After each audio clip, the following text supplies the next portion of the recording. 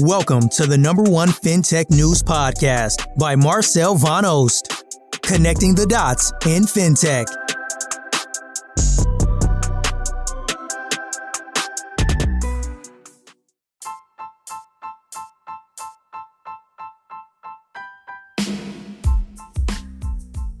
Hi, welcome to another daily FinTech podcast. The news highlight of the day is Y Combinator, a Silicon Valley kingmaker, is advising its portfolio founders to plan for the worst, as startups across the globe scramble to navigate a sharp reversal after a 13-year bull run. For those who don't have the runway to reach default alive, Y Combinator is strongly suggesting that they consider raising money. Just in, leading buy now pay later provider Klarna has just reached 150 million users. The fintech giant, which launched in 2005, has also recently hit 400,000 merchant partners. Also, Belbo launched an official open finance solution for regulated institutions in Brazil. Through Belbo's new open finance product, which is compliant with the guidelines from Banco Central do Brasil, financial innovators now have an easy and secure way to access end-user data, according to present and future guidelines and regulations. Furthermore, Brazilian neobank Nubank has just launched a new feature within the fintech's corporate account, NuTap, a point-of-sale terminal without the hardware. The solution allows Nubank's corporate customers to collect payments using their cell phones as POS terminals within the account app. What about crypto?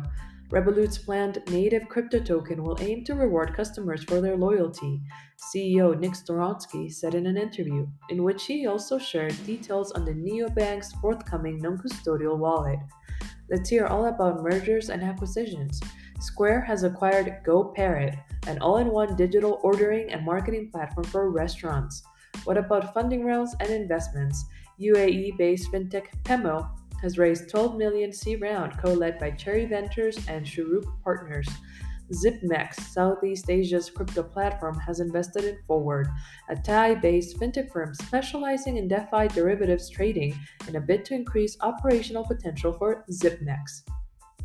Payments and software startup Spot On has closed a $300 million in a Series F financing that values the company at $3.6 billion. Keep Financial, a San Jose, California-based technology company focused on compensation to enhance recruiting and retention, raised $9 million in seed funding. Now, let's cover new launches and features. Commonwealth Bank of Australia has begun a pilot test of Kit, a new money app and digital informational tool for kids. That's all the news for today. Thanks for listening. Tune in tomorrow for another Daily FinTech podcast.